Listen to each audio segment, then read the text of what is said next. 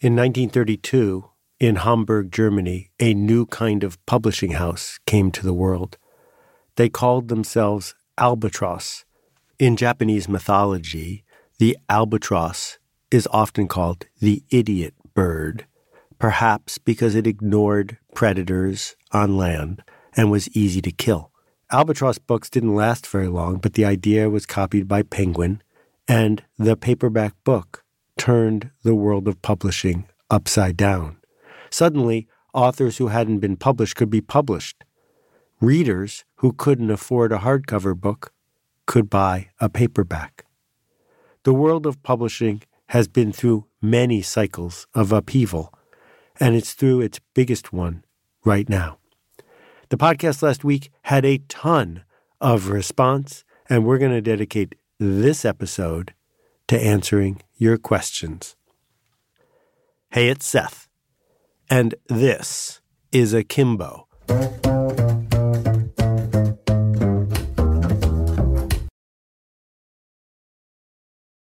We'd love to hear from you. Visit akimbo.link, that's akimbo.link, to read the show notes for this or any other episode, but also to submit your question. We'll do our best to answer it. While you're at it, visit akimbo.com, akimbo.com, to learn all about our new workshops. Thanks for listening. Hey, Seth, it's Maria. Hey, Seth, my name's Kyle. Greetings, Seth. This is Steven out in Madison, Wisconsin. Hi, Seth. Alicia from Charleston here. Hi, Seth. This is Anupam. Hi, this is Caitlin. Hi, Seth. Warm greetings from Curacao. Hey, Seth. My name is Nick Ryan from Pittsburgh, Pennsylvania. Hey, Seth. This is Rex. Hey, Seth. Hi, this is Vasilis from Greece. Hi, this is Roberta Perry. My question is... And that completes my question. Hi, Seth. It's Amanda from Colorado. My question is about publishing and page count and pricing. Some of the new things that I'm working on that I would like to ship are a little shorter, but not super short, not industry standard 60,000 words long, which, seems like something that came from the old standards of publication, the print standards. And I have no intention with those books to do them any way but ebooks and possibly audiobooks. So I just had some questions about how do you price something that's not really in the marketplace yet? So any insights that you can give around pricing for ebooks and page count would be fabulous. It's kind of a new frontier, and I'm not really sure how to broach it. Thanks. It seems like a simple question, but it's going to have a lot of depth to it. Page count. Why does page count even matter? Well, let's go back to the idea that bookstores have a finite amount of shelf space. That means they can only carry a finite number of books. So which books are, quote, good enough or important enough to get put into the bookstore?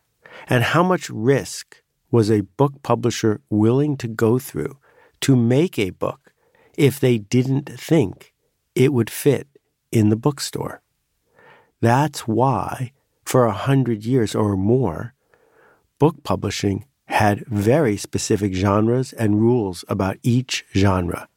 So Dr. Seuss books are a specific length, and so are most kids' books of that genre. So a thriller is supposed to take us X number of hours to read, not 15 minutes, not 45 hours, but somewhere in between. I picked up a book the other day and was stunned to discover it was 700 pages long. The author didn't need 700 pages to make her point, but the book ended up being 700 pages. That's bounded, pun intended, by the physics of how many pages we can even bind up. The other thing that publishers keep in mind is how much is someone willing to pay for a book? A short book might feel like it's only worth $3 or $4, but at $3 or $4, it's not worth the space it took on the shelf. It's not worth the space it took in the catalog. And so the publisher says, I won't publish any $4 books. And even though there are picture books at $50, there aren't many books in the bookstore that cost $200, even though there are plenty of other forms of entertainment that people will happily spend $200 for. So what we ended up with is a fear-based mindset about what the boundaries are. Once we move to the Kindle, once we move to print on demand, once we move to you are dealing directly with the consumer, the price, the value, the length, that's all up for grabs. There is no magic length for a book because you're not selling a book. You're selling the experience the reader has, the souvenir of that experience, the thing to talk about, the thing to share. So when I wrote my book, The Dip, which is, I think, 94 pages long, the publisher originally said, "Do you think you could make it longer?" I said, if I made it longer, I would make it worse. I worked really hard to make it short. That book ended up selling 2 to 4 times as many copies as books that I've written that were twice or 3 times as long. There isn't a direct correlation between the length of a book and what it's worth, particularly if it's nonfiction. All of which is a way of saying that when you go to market, your competition isn't the other books. There's a reason that authors happily blurb each other's books. It's hard to imagine Tim Cook writing a blurb for an Android phone, saying if you're going to buy a phone, a smartphone, you should definitely buy this one because it's a zero-sum game. You're either buying an iPhone or an Android phone. But that's not the case with books. Authors know that books sell better in a bookstore next to other books than they sell in the drugstore next to the Kleenex. They know that blurbing each other's books isn't just the right thing to do emotionally. It's a commercially smart thing to do because we want people to read more books. So instead of spending time worrying about how long your book should be, I would have you focus on what impact are you trying to make on which part of the audience. So yes, you must still respect genre because the reader doesn't know what's in your book till after she's read it. Once you're in a genre, though, once you're clear about what this is, the book needs to be what the book needs to be. Simply do that. Hey there, Seth. This is Chip from New York City. I'm a longtime reader and fan, as well as an alumni of the marketing seminar, which I should thank you for because it was an experience that quite literally changed my life. Your podcast got me thinking this week. It's never been easier to be an artist, to do the work and ship it. We can write a book, sure, but we can also record an entire album at home and put it up on iTunes later that day. We can make a movie and upload it to Vimeo. We can take pictures and hang them in an online gallery on our website and so on. Like many of my peers, I'm embracing this unique time in history where access and distribution is virtually free. But my question is about the gatekeepers, because there are still instances where they stand in the way of an artist reaching that next level. There are network executives, booking managers, Broadway producers, gallery owners, and yes, even many book publishers. So how should artists balance these two realities where on the one hand you can get your work out to anyone virtually for free, but then the other where permission is still very much required? Thanks, Chip, for your well-stated question. And yes, the gatekeepers are still in the building. The thing is, the gates aren't as important as they used to be. So it's clear in so many fields now that the artist, the writer, the author, the creator can bring the work to the public without a gatekeeper. So what do gatekeepers bring to the table? They bring permission, curation. What happens is the people at Sundance or at the movie theater or at the bookstore or at the media outlet believe the gatekeeper has done some work, and so they give the product, the art, the book, the movie, more of a benefit of the doubt. They pay more attention to it. They perhaps amplify it more. But there's a cost to this. The creator goes to the agent filters it out. Then somehow it gets to the editor. The editor adds more filtering. Then it gets to the sales force where it is filtered some more. And finally the publisher and then the media. That's a long chain of filtering. And there are certain kinds of work, certain genres, certain media, where it is still worth the journey. But more and more we are seeing that if you can create work that matters to some, build an audience, organize, lead, talk to a tribe, show up and make a ruckus, often then the gatekeepers will come find you on your terms. But again, it's the creator's choice. It's hard for me to imagine that 20 years from now, gatekeepers will be more important than they are today. So from here to there, we are in an inexorable movement toward find your own audience. But yeah, if you can get a great deal from a powerful gatekeeper who will move you forward, I think that's worth looking at. My controversial thought about this, particularly in the book world, is that what gatekeepers are doing mostly for authors is giving them structure, giving them deniability. Oh, well, Random House asked me to write this book. Oh, well, I need to go promote the book because my publisher needs me to do it. Oh, I wrote the book this way because the publisher said that's what will work. The publisher, the gatekeeper, gives you a way to not be so much on the hook. You're not going to the world and saying, I invented this, I made this, I wrote this, I published this, I want you to buy it. Instead, you are someone who was selected to be part of a system. The gatekeeper gives the creator some room to not have to own all of the ruckus that they are making in the world. I don't think that can be denied, and I don't think it's trivial. And if you need it, go find it. But if the gatekeeper is causing you to make compromises in the work that you want to do or the pace at which you want to do it, perhaps it makes sense to walk away. Hi, Seth. This is Dan Hines from Florida. In your latest episode entitled Publish Yourself, I started to worry that I give too much away for free.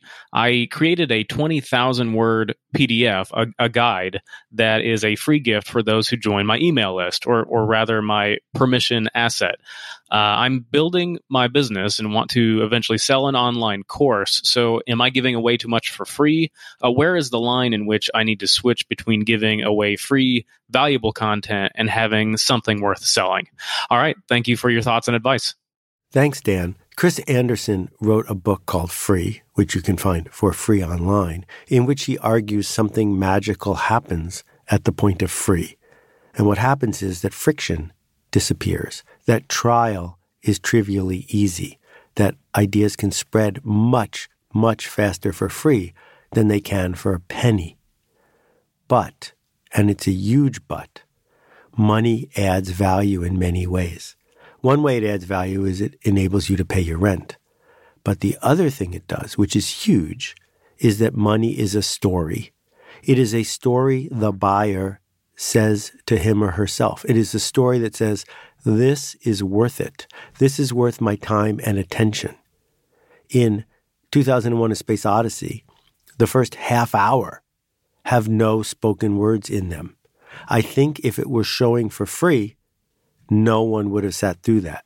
But because you're in the theater and you paid your money, you are committed to the journey that Arthur C. Clarke and Stanley Kubrick are taking you on. And so when we think hard about how we are going to show up as a professional, at some point we need to say to the people we seek to change, this one costs money. So in your case, you've earned attention by making it free. If your work is resonating with people, you might be earning trust. If they have read your free work, taken action on it, and it has paid off for them, then the next time you show up, you will be welcome in their attention. You will be welcome to say, I made a new thing. You want to hear about it. And then in that moment, when you choose to charge for it, tension will be created. Is this really worth it? Is this something I want to go forward with? And it turns out that in most spaces where intellectual property is created, charging the person who consumes it at some level, either through an attention tax like advertising, but mostly by getting them to pay for it, is the best way to get their focused attention. And their focused attention earns you more trust, and so you can make more change happen. Hi, Seth. I spent the 3 years getting ready to write a book by blogging and podcasting and building an audience who wants to hear more from me. And I've gone on and written my first book, which is just a 30-page ebook covering the number one question I'm often asked. I gave it to my editor, which is a family member, and they looked over the first page and put more red ink on it than the pen could hold. This took all the wind out of my sails, and now I don't feel confident enough to make the edits they suggest or that the book will be good. I want this book off my plate so I can focus on the next book, but I feel completely stuck. How much should I fuss about the editing? Should I publish it knowing it can be better, but just get it done so that I can have the experience of publishing a book and moving on? Thanks, Seth. It's not easy to be an author, but it's not easy to be an editor either. Editing is not simply the work of correcting grammatical errors. Copy editing, a really good copy editor, can make it so that you don't make any mistakes you will regret. But a line editor, a content editor, someone who is going to create flow for the work you do, that's a craft. It's a skill. It's an art. And I would never trust a relative to do it for me because you're seeking to be a professional, engaging with people who are counting on you to operate at a high level. And just because someone is convenient and has a red pen, that doesn't mean that they're an editor. So my practical suggestion is this. Yes, you should copy edit your work. Someone who knows what an Oxford comma is should look at what you did and get it to conform to standards. You can always undo that conformation, but it is worth doing, just like it's worth tying your shoes before you leave the house for a meeting. You can find a decent copy editor by visiting the Editorial Freelancers Association job board, posting a note about what you're looking for and how much you'll pay, and I think you will find some really competent people there. But, and it's a huge but, don't let just anybody line edit. Don't just let anybody be your developmental editor. That person needs to get inside your head. That person needs to figure out who you're trying to be. And idiosyncrasy is your friend. E.E. Cummings would not have had most of his work get through a typical copy editor. What with that capitalization stuff? That's okay. You seek to be idiosyncratic, to be different. What the author must do is be really clear about the change that they are seeking to make in the genre in which they are working. And if you can't find an editor who hears you and will work with you, then your work is never going to get out the other end. Hi, this is Mike Davis in Wiley, Texas. I wanted to make a comment, and I guess probably an implicit question, just for your thoughts. And it's probably been some time ago in a previous season, but still remains in my thought and my heart, where you talked about the notion of intellectual property and how we seek to possess all the things that we create and hold on to it so strongly. As I've listened to your podcasts and read your books over the years, it seems like there's a tremendous emphasis on being generous. I'm reminded somewhat of the ancient tradition of gleaning, where farmers would leave grain or seeds or that kind of thing unpicked in the corner of the field so that the poor and destitute could have access to things that they might need. I'm thinking that it supports those who come behind us. So I guess this is partly a compliment on your generosity, as well as further thoughts on, does this kind of fit with your sensibilities about what it means to be generous in our society? Thanks so much for your work. And thank you, Mike, for this last question. I think you're really touching on something here, which is this. In a digital world, scarcity and abundance are flipped. That it used to be there's a scarce number of books in the bookstore. I can't find the book I'm looking for. It used to be that if a new record came out, the record store might not have it. That finding the thing was part of the joy of consuming the work. Now, of course, everything is a click away. At the same time, the incremental cost to the creator of having one more person engage with your work is zero. This is a really big shift. Zero. Zero changes so many things about math. Because what it means is that if you feed the culture, if the culture changes because of your work, if it goes from 1,000 people to 10,000 people, things are going to get better in your view. Tim O'Reilly famously said that authors don't have a piracy problem. We have an obscurity problem. That if you can get your work to spread, then you benefit and so do the people you serve. That doesn't mean it all has to be free.